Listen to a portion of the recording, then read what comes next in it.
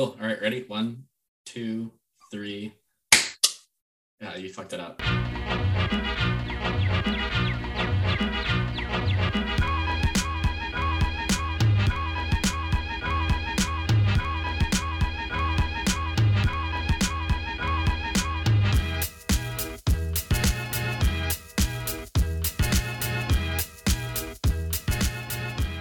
My name's Richard Rachman. I'm a graduate student at Cal State Northridge and a plant ecologist.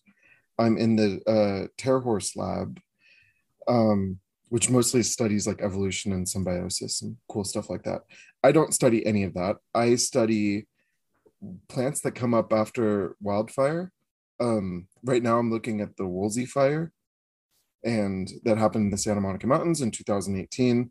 I'm also the Los Angeles County coordinator for the Western Monarch Count, where we count monarchs that are overwintering on the coast of California. So like migratory monarchs. What else do I do? I don't know. I'm like involved in way too many projects, but Yes, you are. I don't know how the fuck you do it. But I've also done biodiversity work with CSUN Institute for Sustainability, looking at like urban ecology, and I love iNaturalist. I do like some light science communication on Instagram and Twitter and stuff. I like teaching classes. You're about that life. Yeah. Excellent. Okay, what got you into it? Oh shit. So I knew I wanted to work with animals since I was a little kid. And I feel like a lot of people get into this just being like, I want to work with animals. But like, what does that mean, right? Since I think one of my first words, because I was like learning developmentally disabled as a kid. I might still be, I don't know. But my first word was elephant. And Elephant. yeah, I used to like play with like hard animals and like make them in different ecosystems and battles and stuff like that. Hard animals? Yeah, not erect, but like, you know, like plastic animals, right? Gotcha. Did you chew on them? What? Did you chew on them? I mean, probably. I have a pretty bad oral fixation problem. My nails are absolutely disgusting. Oh, dude, same. Yeah, but I knew I wanted to be like a farmer or a zookeeper or something. So I went to CSU Fort Collins for zoology when I graduated high school, and I dropped out because drugs are really cool. And I floundered around for a while, and then I finally got back into school while I was dog grooming. And I know you did that. Yeah, I dog groomed for maybe 4 or 5 years while I was like getting sober and getting comfortable in my own feet. So I knew I wanted to get back to school because I was surrounded by idiots, like just doing dog grooming. Like, oh god, I have friends that are dog groomers. I have to put a caveat now. Not you guys. You guys are cool. But yeah, dog owners are some of the dumbest people in the world. But oh yeah, I felt really like trapped, and so I knew I wanted to go back to school. So I decided I wanted to be a zookeeper.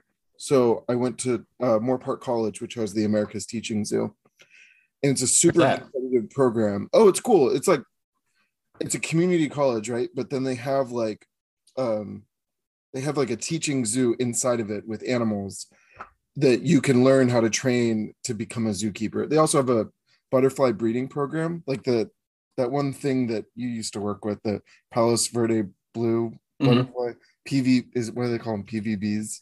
PVBs. Yeah. Like a microplastic. Yeah, but so they like breed those, but so that's separate from the program, but it's housed at the America's Teaching Zoo. But it's really competitive. There's only like a few people that get in every year. So I didn't get in. And so I'm just looking online, like, where do I go from here? And I didn't think I'd go to Northridge. I actually thought Northridge was a silly place that had a horrific earthquake. And I was like, I would never go to a CSU. Like, I want to go like Harvard or something like that. But like, it was more accessible for me since I had very, very, very, very little money. And they also had, biologists that were heavily involved in conservation and working with the National Park Service. And I thought I was going to study mountain lions and bobcats. So I was like, oh, cool. Like people at the university have done that kind of research. So I got in. I started taking a lot of classes. I started arguing with professors in office hours. That led to me getting asked to be signed on to a plant grant. And then they were like, hey, we know you like animals, but why don't you just study plants with us? And that led to me doing dendrochronology, tree ring research, and sagebrush, right? Sagebrush, yeah. Talk about that. What's up with that? What is sagebrush? What's up with sagebrush? Do you want to see one of my samples? Yeah. Yeah, hell yeah. This is great. Visual medium. Well, for you. Can you see it? Yeah, it looks like a frozen steak. Well, it's like, I like wrapped them. Do I have any unwrapped ones? I'll text you a picture of one. Okay, yeah. But like, I smoothed them with progressively finer sandpaper until we get to the nano scale. And then it's like just supremely smooth. And so you can see every ring really well. Yeah, it's super cool. And then the rings are separated by cork. And I've talked to Patty about this in our plant group, but like that's so cool that xylem would be separated by cork, which is like bark, right? Bark and cork are like of a similar cell types, I think. Now the cork is cambium, right? Or no, I guess on like the Spanish. There is cork cambium. That is a thing. Someone's gonna listen to this that's like, hey, I know more about physiology than this guy does, and he's wrong. Yes. But so you got like interxylary cork is what it's called, and so you can see the tree rings really well, or shrub rings, whatever. Super neat. And so you can count them really well, and so you can tell when the Artemisia tridentata died quite easily. So we wanted to use this, the way that you could count rings in this shrub species, to see when a certain population died versus, and by comparing it to the living populations. And this was in an area called, you're very familiar with, called Owens Valley, where Los Angeles steals its water from. And so what we do that's particularly insidious in Owens Valley is drain water from wells, underground wells. And sagebrush, since it has such deep roots that go sometimes up to 4 meters, sagebrush depends on well water, or like deep rooted water. So if you're extracting that and drying out these areas that sagebrush might be using groundwater, you're going to have die off. And so what we were trying to look at potentially, and the research still isn't done. I know it's been like 5 years and we haven't published it. I have money to finish it, so I'm hoping to get it done this summer. But we were trying to figure out when most of this population of sagebrush died. Like, and does it correlate to any droughts where LA was taking more well water or less well water? Okay. Yeah. How old did they get? So there's records of sagebrush that have been older than 100 years, maybe over like around 200 years. But most sagebrush tend to poop out after about like 60, 70, 80 years. Okay, same. So I see they get fat as hell sometimes. Is that just kind of the way like certain like environmental factors hit, or is that because they're actually that old? So maybe both, right? But if you're a sagebrush, especially Artemisia tridentata variety tridentata, which is the basin big sagebrush, if you're right next to a road, you could be like 12, 15 feet tall, super arborescent looking. And but next to a road, you get all this sick runoff from the water, like that runs off the road and feeds your roots. And you're getting maybe some groundwater, and maybe you're next to a creek. So you can have all these like confluences of just really good water compared to like other individuals. So you have these really big xylem rings as an effect of that, right? So if you have better water, better conditions, you're going to put on more cell, your cells are going to get larger. You're going to have more cells in each year of xylem. So it depends, right? And so like a sagebrush a few meters away that has less access to the road water, less access to the stream bed, less access to groundwater, it might have smaller rings. But if you average all those out in the population, you probably will find a climatic signal, right? You'll find the smaller rings indicate poor years of water, of the more like drought conditions, and the larger rings are years of better water, so less drought conditions, right? And sagebrush does have a climatic signal to it, but of course, like there's better species like the bristlecone pine. They're going to have like really good climatic signal where you can, you know, they use bristlecone pines for like to look at like what are like radioisotope timing, like in calculations and stuff. So, yeah, they're looking at like what the weather was like when like the Roman Empire fell. Right. It's crazy. Yeah. Yeah, no, it's so weird. Like when I was out there, that roadside water table was like the only thing that was alive the whole year. Like the creosote, the only time I ever saw green creosote was immediately off the road, which we couldn't collect seed for because we had a 10-foot rule in case it was like a mitigation site, and Badwater Basin of all places. Yo, that like off the road phenomena, like we need to be looking at that more. So I'm saying, like, everyone talks about how weeds get traveling up and down roads, but like there's some like road cuts are like the best, especially in serpentine areas. You get every serpentanthus I've ever seen, more or less, besides a couple have been on road cuts. Yo, think about Joshua trees in urban areas next to roads. Those are the ones that are like flowering, which is so weird because you think that they just get completely compressed because they don't really have. Do they have deep roots? Or are they just kind of the fibrous, like, I believe advantageous fibrous roots? Yeah, it's not that word, but that's the word that appears in my head. But yeah, I think they're like far spreading roots. There's some folks that say they're super sensitive to like disturbance. I've actually done a literature dive into Joshua trees and their roots near the surface. So this might get a little political, but so there is a lot of disturbance in the Mojave in terms of where Joshua trees and their roots and stuff. But there are some folks that are saying, oh, well, if you step on the surface near a Joshua tree, you could be like destroying those roots. But like these are like commonly windswept environments that sometimes even get disturbance such as like snowfall, right? And so you have these like erosion kind of incidents, especially from wind, where these roots are kind of constantly shifting. This one paper I looked at described Joshua trees in areas that had like mostly sand as a substrate. And you have to imagine that those areas are like heavily impacted by erosion. So I don't know how much disturbance plays in effect of their roots because they have so many and they're spread out so far, right?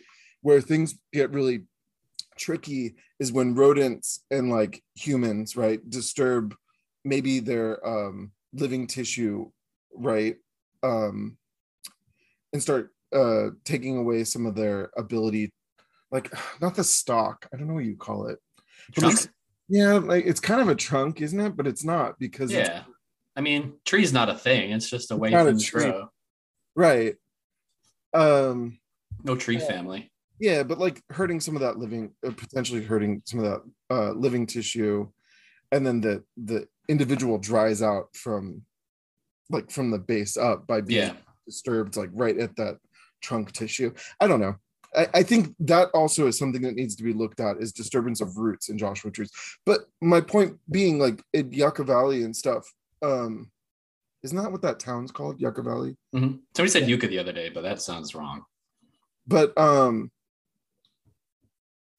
so those trees or whatever, the Joshua trees that are right next to the road, and they maybe have a sprinkler influence. So there might, I doubt it though. I don't think people are watering them.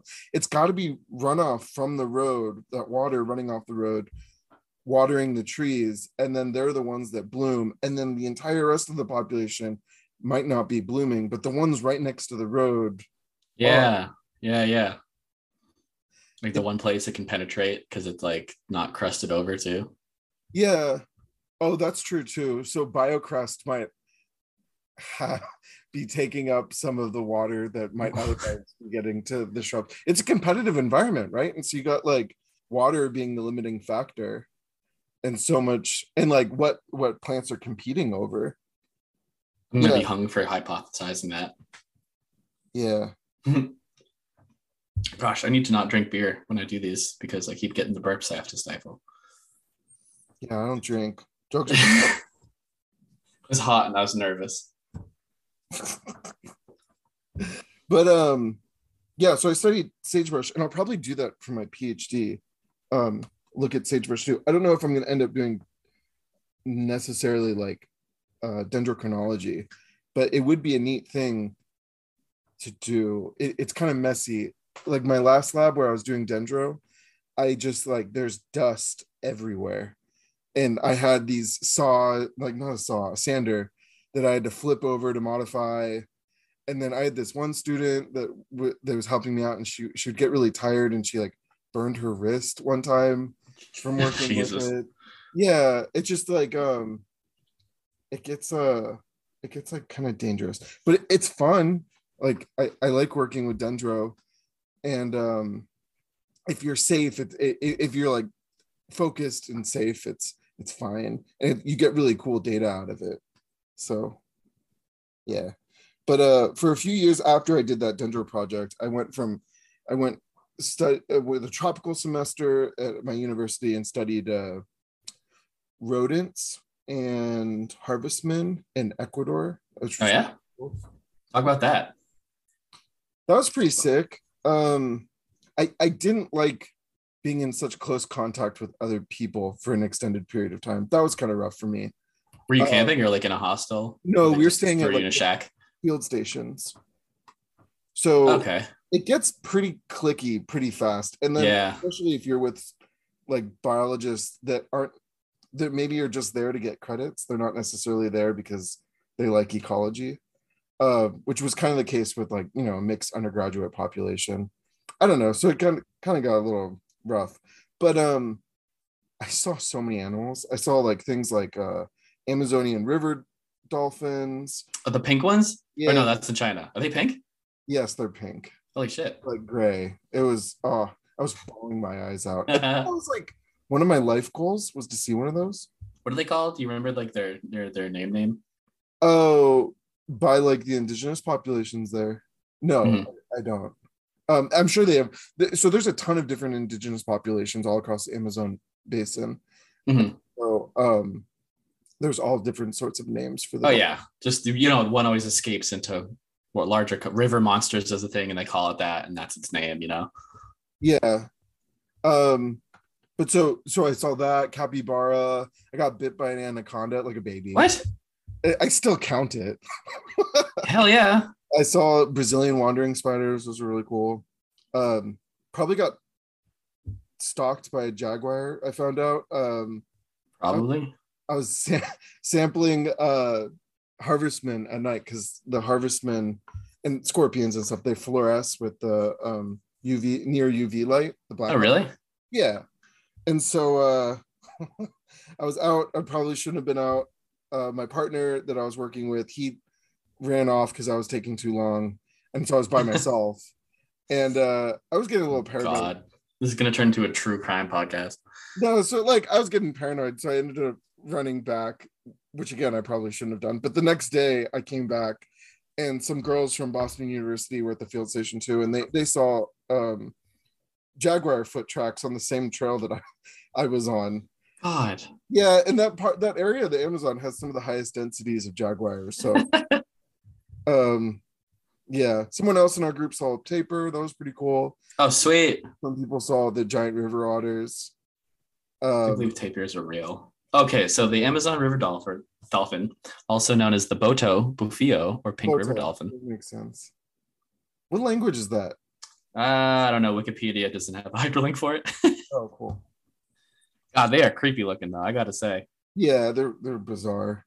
Yeah, so like most of what I was doing, I was working with harvestmen, which are like they eat like mostly detritivores. They eat little bits of dead things that they find, and they're super cute.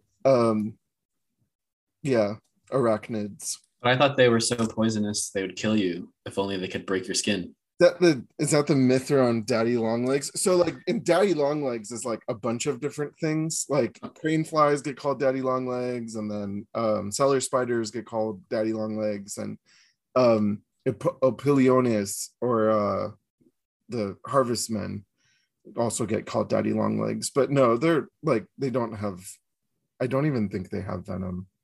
And there's all these different like shapes to them, and some of them have like spikes on their like body. Fuck that. Yeah, they're really cool looking, and they have super long legs, and they do parental care, and they have nuptial gifts of like sperm packets and stuff like that. Yeah.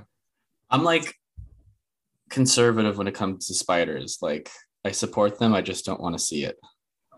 I saw a spider, the Brazilian wandering spider, the size of a dinner plate. It was just Fuck. Yeah, one of those deadly animals too. It was really cool. They'll get you there while I was taking pictures of it. No, I told you about this. I got a botfly. I mean, yeah. Okay. All right. Yes. Okay. Walk me through the botfly experience. Well, I didn't know what I had. But eventually you did. Yeah, eventually I did. I thought I had skin leishmaniasis. But so like I had this like pimple kind of thing that was getting like worse and worse on my back and bigger and bigger. You're out in the green hell of Ecuador. Yeah, I mean, green hell is beautiful. Green hell. Amazon jungle. You have this rash, and you're not thinking much about it. You're busy. You're getting stalked by panthers. You're killing every snake you find because they're trying to kill you. We did see was it a death? No, there's like this really dangerous snake we saw that just chilled on the trail for an entire week in the same spot. It might have like gone off and then came back to because it just ate the last undergrad that came by and needed a week to digest them. Was, a lance head. I think that's what they're called. That's what Lance Armstrong fans are called. Sorry. All right. Anyway, you got this horrible lesion. Yeah, so I got this like pimple lesion kind of thing on my back, and like it hurts, but it wasn't that bad. And I think I actually got it in Mindo in the cloud forest. So there's like the mountains in Ecuador, right? Like the Andes mountains. But then there's like lower elevation, like cloud forest where we were staying. We weren't in the high Andes, but like lower. And that's probably where I got it. Where the same kind of botfly that I think goes after howler monkeys too. If you see a howler monkey, typically they're like covered in botflies. It's kind of, what does that say about you? I'm a gnarly person. Keep hollering. Lifestyle that's similar to a howler monkey. But so we took a vacation to the Galapagos before we came back to America. And so the transition from doing like hiking almost 10 miles a day in the Amazon and the cloud forest to going to wearing sandals in the Galapagos, one of my toes just started like just wanting to fall off my foot. What? And so it was getting really infected. It was in your toe? No, it was on my back. But okay. I had a separate incident where one of my toes was falling off. And like just completely separating from my body. It was horrific. God, dude. So, but I'm like going about it's getting like worse as which toe? Those days go by. Which toe? It's the big toe. It's on my right foot. Big you need toe. That one. No. I'm counting my toes. Oh, sorry. This little piggy went to market. 2, 3, 4. It was my fourth toe on my right foot. The ring toe. Yeah, the ring toe. You don't need that one. I don't think so. I don't think you need any of your toes. Yeah, they're for balance. I don't know. Phil the Future taught me that you only need 4. Did he have 4 toes? Yeah, they from the far off world of 2075, they had evolved away the pinky toe. But so I was like, by the end of the trip, I was like barely walking on my foot. But in the beginning of the Galapagos trip, I was fine. But okay. But like the botfly was getting worse and worse too, and so I had these like 2 really bad pains, and so I went to a doctor when I got back to America. That was like, hey, like take these antibiotics like to deal with your toe. Hopefully it'll help your back too. We don't know what's going on with your back. Oh man, you don't want to hear that. And so we're looking on the CDC website, and I'm giving him ideas of what I think. And he's like, you're on that weird crunchy paper and your ass is out. You're like, I don't know, man. Could it be a fly? So I told him I thought it was skin leishmaniasis, which is like a flesh-eating disease. Oh, sick. Because people that go to Ecuador, like scientists occasionally get it. And so he didn't know, so he thought like maybe that's it. But I was going to a field job right after that, working with USGS, studying sage grouse and their vegetation. Uh-huh.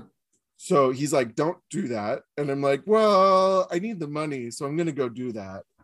And so I moved to basically Susanville, to the field site. So I went to Susanville. Oh, that was that recently, huh?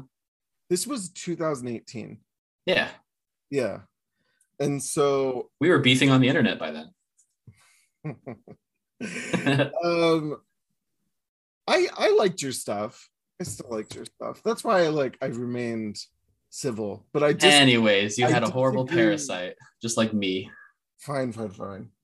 But so I went out to work with sage grouse and stuff and learn how to do the radio telemetry, and like they called me like the veg guy, even though like at that time I still wasn't even that good with vegetation. But I guess because you were vegetative, because you couldn't walk or bend your back. Oh, I was just working through it. And by that time, my toe was starting to heal from the toe came back. Yeah, but like my back was fucking gnarly. Like, yeah, I felt like someone was like stabbing me every 2 hours. Sheesh. And what I found out was the fly was eating me every few hours, and then pooping. And so all what I thought was blood was actually like its feces and stuff. Mm-hmm. Yeah, gnarly. Anywho, one day I woke up in my bed with the pupa in my bed. Oh man, like so The Godfather. It went from larva to pupa. And I took pictures of it and posted on a Facebook group called Entomology. And Stephen DeGraff, I think that was his name, said, "Are you do work with animals?" And I'm like, "I work with sage grouse." And he's like, "Well, any cattle?" I'm like, "Oh, I'm not in close contact with cattle." And he's like, "Where were you last?" I'm like, "Ecuador." He's like, "Congratulations on giving birth to a botfly." Holy shit. So like when you woke up that morning, did you know it came out of you, or you're like, "Oh, this is a weird circumstance"? It was empty. Your cyst? Yeah, this was empty. God. So didn't hurt coming out? You just woke up and like awkward like morning after, like, "Hi, so you gotta go." So I called the California Department of Health and was like, "Hey, do you want this?" And they're like, no, we don't want that.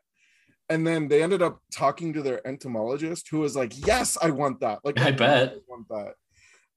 But by then I already promised it to Cal State Northridge, to our entomologist. So now it's in a jar in our collections. Oh, it never made it to adult?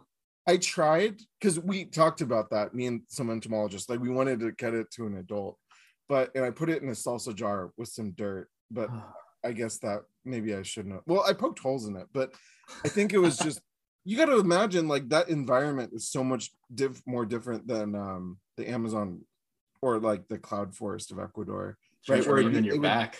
It'd be developing in like leaf litter and stuff like that, you know. And the adults are pretty. They're really cute. So yeah, I'll take your word on that. Well, so let me tell you this. So this is probably what happened. The adults attack a mosquito and then lay the eggs on the mosquito, and the mosquito bites you, and that's how you get the eggs. Oh my God. Or the botfly lays its eggs on your drying shirts as you dry your clothes, because your clothes never dry in South America, like in the Amazon and stuff. And so they're just like on clothes hangers all the time, because you're like, it's so wet. Like, yeah, the air is all humid and stuff like that. So do the eggs hatch and they burrow into you? Do the eggs hatch in the larva? Like how does the egg get into your body? Yes, the eggs hatch near a wound or like on your skin, and then the larva will burrow into you. That's just the worst thing ever. It was fine. I mean, I didn't know. I just knew. Like, I even went to the emergency room when I was in, and off in the distance, one of the nurses was like, "Maybe he got a botfly. Has anyone seen that one show about like, wild diseases?" And I'm listening to her going like, she doesn't know what she's talking about. There's no way she's right. The one time urgent care is right. It's at the buzzer. Just botfly. This was the ER at a hospital, and it was one of the nurses. The doctor had no idea, but the nurse was right. but she didn't tell it to my face. She just said it to her colleague. You can just go, hey, you might have a botfly. Anyway, get out of here. Yeah, no one knew what it was. Did it ever get ID'd? Well, except her. Yeah. I mean, I think that it's the human bot. Like, I think it's like the human botfly. I think there's a human botfly. I mean, I don't know how many botflies go after people in South America. I don't know the answer to that, but like our entomologist ID'd it to something Hubbalus or something like that. I don't know. I have the scientific name somewhere written down. Wretched. Yeah, it's cool. So where else have you worked then? Well, so I was doing the vegetation stuff out in like Susanville, which was really cool. I love the Great Basin. It's a beautiful part of our country. And so then I came back to Los Angeles after I was done that with trying to get a job with the National Park Service. And I interned with them at Santa Monica Mountains National Recreation Area. And then I got I went from intern making $20 a day, which I don't suggest anyone do. I went from intern making $20 a day, and I found out about a veg position as a technician, just like in the next cubicle over. And so I swiveled my chair over and was like, "You're hiring for a technician?" And they're like, "Oh, yes. Yes, Richard. Yeah, what's your experience hiking and stuff like that?" And so I got the position, and then that led to me being a lead. But I was let go during the pandemic. So I did that for like almost 2 years, like vegetation work in the Woolsey Fire area in the Santa Monica Mountains. Oh, you brought me there. Yeah, we went to a pretty cool trail near the Backbone, near off the Backbone Trail, which goes. The first Humboldt lily I ever saw was on that. Was it really? Yeah, I've been looking for years and never found one. Yeah, but now you're seeing so much cooler stuff. Yeah, but it's the classics, you know? I was just talking to Giant Coreopsis. We're all jealous of all the cool stuff you're seeing now. I know. I'm loving it. It's so much better than the stuff you were seeing out in Ridgecrest, right? Well, I wasn't seeing anything in Ridgecrest. I was seeing the slow decay of the American dream in Ridgecrest. But now you got serpentine, high alpine and everything. I know. The Monterey Bay area has one of everything. It's nuts. Like Big Sur, the north end of Big Sur is redwoods. South end is Hespero yucca. Like it's yeah, they grow right on the road. That's cool. I like Hespero yucca. I do too. Those Mormons got it right. That is our Lord's candle. It is our Lord's candle. All praise be to thee. But have you seen the yucca moth? No, well, not knowingly anyway. Yeah, so like the trick is to go out during like late afternoon, like 3, 4, 5 o'clock, and sure enough, you'll see it. What's it look like? Is it white? It's like white and black. They're really pretty. I heard somewhere once that they will just collect dirt from around a Joshua tree, and then like years later in storage, yucca moths will just emerge. Like they're on like they're so synced up with the mast seasons for Joshua trees and other yuccas, I guess, that like they're like cicadas almost. I believe that. And so if you disturb, so that is a good argument for not disturbing the soil underneath the Joshua tree. It's like, how deep down are the cocoon or whatever the cocoons? The pupae. I don't know. I'm going off botfly terminology. Okay, but so like, so where are so you got the caterpillars that eat from the ovary, and then they drop. They ate your what? No, like from the yucca flower. Yeah. Or the Hespero yucca flower, whatever, general we're talking about. But so they're like, they developed in the ovary, and then they drop to the ground. And then do they drop as caterpillars? Do they drop as developing like in the middle stage? I guess we'll just call it the cocoon or whatever. Do they develop in the cocoon and then kind of wiggle their way into the ground? How deep are they in the soil? And then how long can they stay in that form before they enclose? I think that's the correct word, enclose, and then repeat and find a mate and lay their eggs inside of the ovary and stuff. So, it's a mystery. And I think, I'm excited when I hear about people working on the yucca moth and the kind of mysteries behind it. It's a cool system. And then there's like cheaters too that'll like, yeah, the nectar robbers. Well, so not just nectar robbing, but also instead of ovipositing through the reproductive tissues of the yucca flower, they'll do it on the side or something like that. And I'm sure there's parasitoidal wasps that are involved too, that are trying to get at those yummy little caterpillars. It's a funky system. And you're right, it's all like masting events. Yeah, like 2019, that really good rain year. It was nuts. And then last year there was nothing. Well, there's some higher elevation areas, but it was just brutal. You call 2019 like a really good? It was good, right? 2019 was like it was like 25 inches in LA of rain. But it's pretty good. Yo, it was good, but I don't great even. I don't see, that's where I'm weird about, because I don't think it was enough to get us out of a drought. Well, I mean, it did for that year. I remember everyone was like rejoicing. Newsom was like, you can take showers again. And then the very next year, he's like, psych.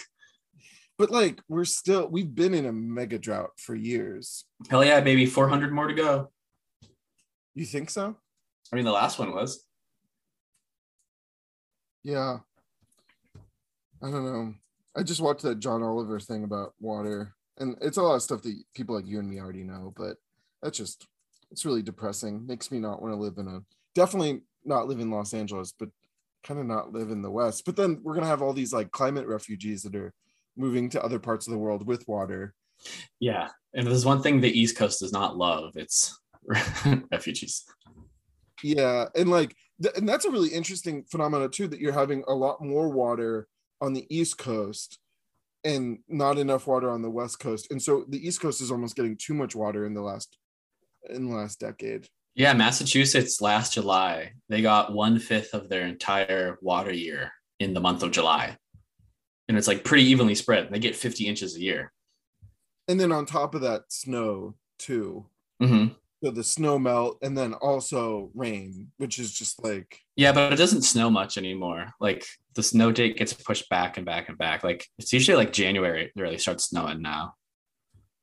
Whereas like, not to be like when I was a boy, but when I was a boy, I mean, shit, even in high school, we had like a couple of Halloween storms that dumped on us.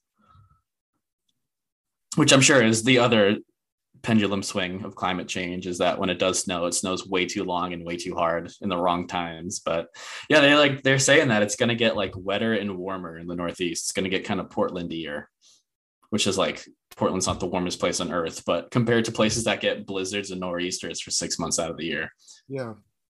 I think Los Angeles is going to get more Baja-esque, but like not even in the cool way with all like the succulents. Yeah, I know. It's just kind of, I'm like, sick. Abronia is going to be everywhere. No, but like we're going to get like cheatgrass and like Bromus diandrus, and you already have it. Well, so we have some bromus. Well, so in Los Angeles proper, we have some populations of Bromus tectorum, but most of our bromus is Bromus rubens. And oh, you love it. You love weeds. Bromus majoritensis. So let me talk about that. So like after I got let go from working with the National Park Service, I was disillusioned. So I went to go work with You killed a kid on duty.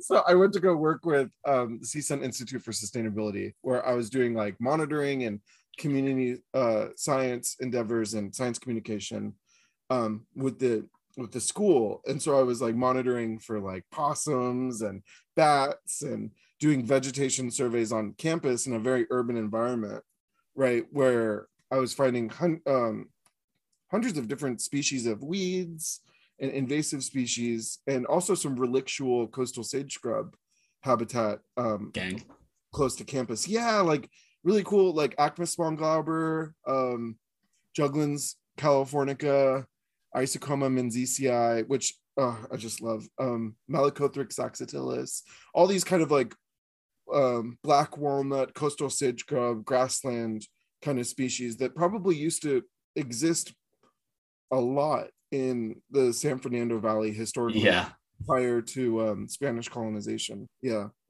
Acmus americanus, Croton sediger or sedigerus. I don't Oh, know. I'm glad you said it. I don't have the balls to ever say that one out loud. What?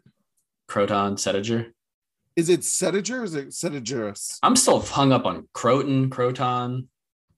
There's a croton. Crouton. There's a croton in the Galapagos that's like a huge shrub. Yeah, it's weird because they're euphorbia.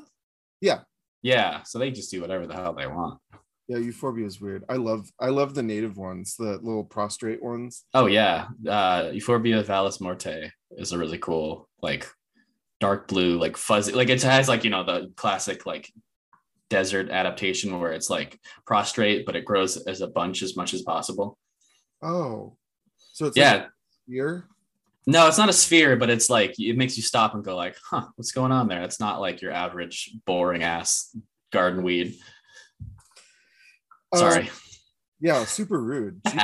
But so at the institute, I also started a native plant garden, about an acre, where we did like fruit trees, where students could come up and like just take fruit, but then also intersperse them with native plants. So over 30 different species, 200 plants. We mostly got them from SAMO Fund at the National Park Service, so they'd give away plants and stuff. So I'm doing all that and like maintaining the space and weeding it and teaching students about how to take care of native plants and stuff. And I even got some endangered stuff in there. And sadly, since I've left, they've removed it. But I had Berberis nevenii in there. Really? That was doing okay? Yeah, Berberis is like local to the San Fernando Valley. I just never think of it surviving, like, especially, I mean, I guess, I don't know. I guess some plants I imagine don't like to be pampered, and I always thought that was one of them. No, well, but Berberis nevenii is a really popular landscaping plant for native plant gardens. Oh, okay. Didn't know that. Yeah, and it's, but federally endangered, the wild populations. But then also Malacathanus davidsonii. That's the one we were going to go look for, then I got robbed blind, right? Oh, that's right. Yeah. Yeah, but there's a lot of, I'm sorry about that, but I'm glad they left. What did they leave? They left like an orange. They left a little mango drink from 7-Eleven. Yeah, your mango drink from 7-Eleven. It was like the weirdest shitty Batman villain calling card. Like I couldn't even be mad. I was just fucking confused. Jalapeno and cheese. What are the jalapeno and cream cheese taquitos? Those were from 7-Eleven. Why couldn't you have left those for you? I know, a nice hot pizza. They're not nice. It's a little rubbery, but I mean, if you're down bad and you live next to a 7-Eleven and it's raining out, you're gonna get the pizza. Yeah. But so like what else was I doing? So I was doing seed collecting and like teaching students all about like workshops with like foraging, and it was fun. I like doing the, but like the one thing I really struggled with that job was like kind of facing up to the Cal State Northridge kind of landscaping, like the physical plant management is what we call them, but everyone has their own name for them. But they're just people that are trying to do their 9-to-5 job, and they're doing a great job at it, but it's their bosses, their supervisors, that have this image for how they want the school to look. Grass lawns, using herbicide, weeds and stuff like that. And like, I'm not poo-pooing on herbicide or weeds or whatever, but like they have they have this image for how they want the campus to look, and like it doesn't usually include natives, and if it does include natives, it's like a lot of like what we'd call nativars, right? So like plants that do fine in like landscaping, but they might not be locally native to the area. And so like I kept finding I was like butting heads with a lot of the management in facilities. I was getting sick of it, and like it was affecting like my relationship with my boss. So I was just like, I don't want to do this anymore. And right as that was happening, I was starting to make connections with Xerces Society and the San Diego Zoo, and they were like, hey, we need someone in Los Angeles to count butterflies. And I'm like, oh shucks, I don't know anything about that, but I'll try it. And so I've been doing that as the Los Angeles County volunteer coordinator for the Xerces Society. I don't get paid, but it's fun because I get to do like news interviews. And you've become like the face of LA Monarchs. Yeah, but like, and I feel like it's ill-deserved because I've had to learn a lot. So I do know a lot now, but I didn't know a lot back then. And so it was like imposter syndrome to 10 out of 10. Like, what am I doing here? Like, there's so many other people that are more qualified, which is true. But like, I've learned a lot since doing the position. And so we had, we've had a really good year counting monarchs. And it was like the best time to get involved too. Everyone was telling me like, oh, Richard, you're not going to see anything. Because they almost went extinct in 2020, right? Yeah, so 2020, 21, they were down to 2,000 overwintering Western monarchs on the coast of California. And compared to like what's good numbers? So in the 1980s, we had millions, probably like over a million, maybe between 1 and 2 million, in like 90s and stuff like that. And the Western population is different than the Eastern population. Mm-hmm. Not genetically. They just split at the Rockies when the time comes, right? Just are behaviorally different. Yeah. The Eastern population primarily overwinters in central Mexico, but there might also be overwintering populations in Florida and, you know, maybe Texas and maybe Louisiana. But those really? but those also might just be residential urban populations. So I wanted to tell you though, you know the Wildflowers of the Santa Ana Mountains book? So it's written by Bob Allen, he's a botanist, but he's also the volunteer coordinator for monarchs in Orange County. So he's Mr. Monarch. Like, he's been doing this since he was in Orange County.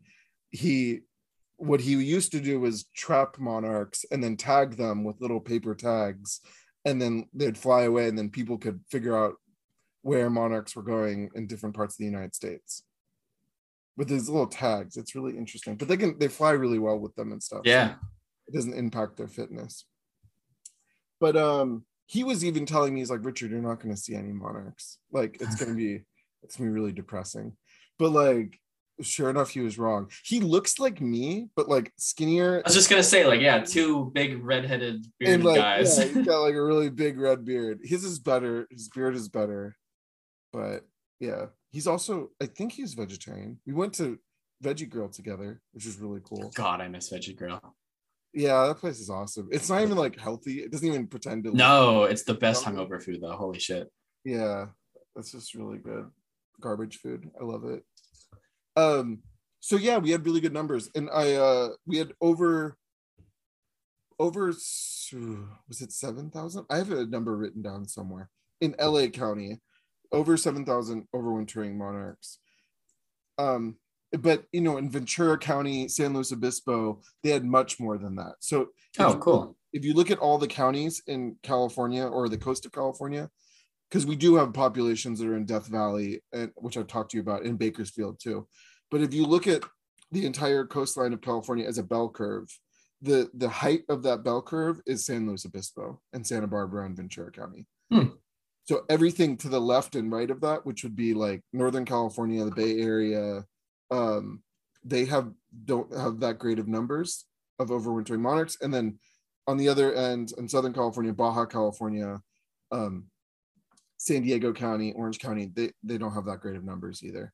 And then Arizona has some overwintering monarchs too, but they're not that high. But so the peak of monarchs is Ventura County, Santa Barbara County, and SLO. So they have the best numbers. Yeah, milkweeds exist there, whereas LA they don't anymore. Wait. What was your question? Like, is that because there's just more milkweed there? Okay, so overwintering is different than breeding. Oh, right. Yeah. Right. No. But I think this is interesting. So like milkweed stimulates breeding in monarchs. It stimulates like breeding behaviors, like being territorial, fighting, laying eggs, finding a mate, that kind of stuff. The behavior of overwintering, what they do is, I guess I can step back. So monarchs have like 4 or 5, 6 generations per year. So that the longest generation is the overwintering period. So it'll be like August or September, October, and then that something will happen that stimulates them to start flying to California or to Mexico or to Florida. And so they're flying, and then it hits like October, November, and that's when we start seeing that generation landing on trees on the coast. And because the coast has kind of like temperate, it's like kind of like chill temperatures, like even in the wintertime, it gets cold, but it doesn't get like freezing often. In really bad years, it might get freezing, but like the coast generally doesn't get to freezing point. Generally, it's around 50 degrees at night. So the monarchs will stay on the coast during the fall and winter, and then early spring they start leaving the coast to go lay eggs as close by as possible on milkweed, right? So historically, milkweed populations are not really found close to the close to the coast. Now, this isn't always true. Narrow leaf milkweed can be found close to the coast in Los Angeles County, in Orange County, in San Diego County, Asclepias fascicularis. Give me 1 second. I think my cat has to use the bathroom. I locked him out. Okay, should I pause it? No, keep it going. Okay, I'll just keep recording. I'll just clap so we know. Clap. The other stuff's less important. The milkweed is the most important thing. So like naturally occurring native milkweed doesn't typically occur close to the coast, but there's a ton of exceptions to that. And then typically native milkweeds don't they're not flowering during the fall and winter. They typically like die back, right? They're perennials, but they die back. Now, urbanization has changed all of this. So like we're finding the narrowleaf milkweed in urban areas sometimes does flower in fall and winter, and there still will be green tissue. And we have this new milkweed, tropical milkweed, that kind of the epicenter has been Los Angeles and the Bay Area, which have been spreading a lot. And so there's a hypothesis that it's messing with monarch breeding behavior and overwintering behavior. Your cat is climbing. Fucking cat. I saw it climbing. That was so cool. I taught him how to climb ladders and now everything. You told me about that. You were able to like the ladder, and then you're trying to build stairs for it and like get it to use the stairs. Yeah, and he won't. He just meows and meows until I let him in. Sorry about that. So like tropical milkweed doesn't die back in the fall and winter, but perhaps urban populations of the native milkweeds don't either, or at least they don't die back as much as we need them to. Now, why is this a problem? Is because parasites that take advantage of monarchs, like OE, which is a protozoan, persist on perennial milkweeds that don't die back in the fall and winter. This could be native milkweed. This can be the invasive tropical milkweed. It's mostly the invasive tropical milkweed that has the protozoan, but that doesn't stop it from also occurring on native milkweeds that haven't died back. So this all needs to be looked into, but because of urbanization, milkweeds are also being pushed closer to the coast all across California. And so we don't know what that's doing to the overwintering behavior of monarchs. If we have milkweed all around the coast where they didn't used to historically be, native or non-native, how is that impacting overwintering migratory behavior? Maybe it's growing the population of these residential monarchs that are just like, look, like I'd rather just live here year round. I don't want to do this whole migration thing anymore. So, and then that interplay between the genetics between residential monarchs and migratory monarchs, and are they converting to each other, or is the relationship mostly going from residential to migratory or migratory into residential? We don't know any of this. And so part of what I was doing too was collecting I was collecting specimens for genomic analysis at CSU Fort Collins. I wasn't, I don't go there, but I was sending samples to a lab, the Funk lab at CSU Fort Collins. So hopefully they'll be getting at some of these questions about the genetics of migratory monarchs, and then maybe comparing them to residential monarchs too. So that'd be really interesting. Well, awesome, man. Thank you very much for your time. Is there anything you'd like to plug? Any fun research you got coming out? Any talks you're giving? We're trying to publish a paper that's kind of neat about looking at bird populations that changed after the Latuna fire. So before and after. So Latuna is in the same, like the Verdugo Hills in the San Fernando Valley, Los Angeles. Mhm.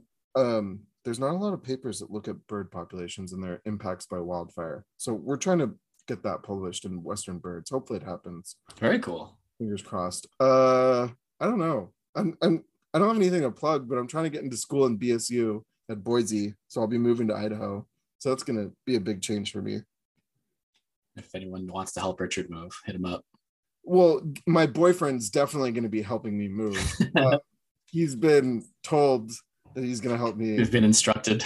I'll pay for his flight. I'm being such a baby about it. I'll literally pay for his back to Los Angeles. So you know this, but my boyfriend's in the film industry, and so he kind of has to stay here. Yeah, it's a hell of a drive. I've done it. Not to Boise, but to Montana next to Coeur d'Alene. Yeah, no, it's like a couple days. If you want to live comfortably, if you want to just be like cracked out and do it in one fell swoop, it's like probably a day. Did you what was I going to say about the drive? I forgot my thought.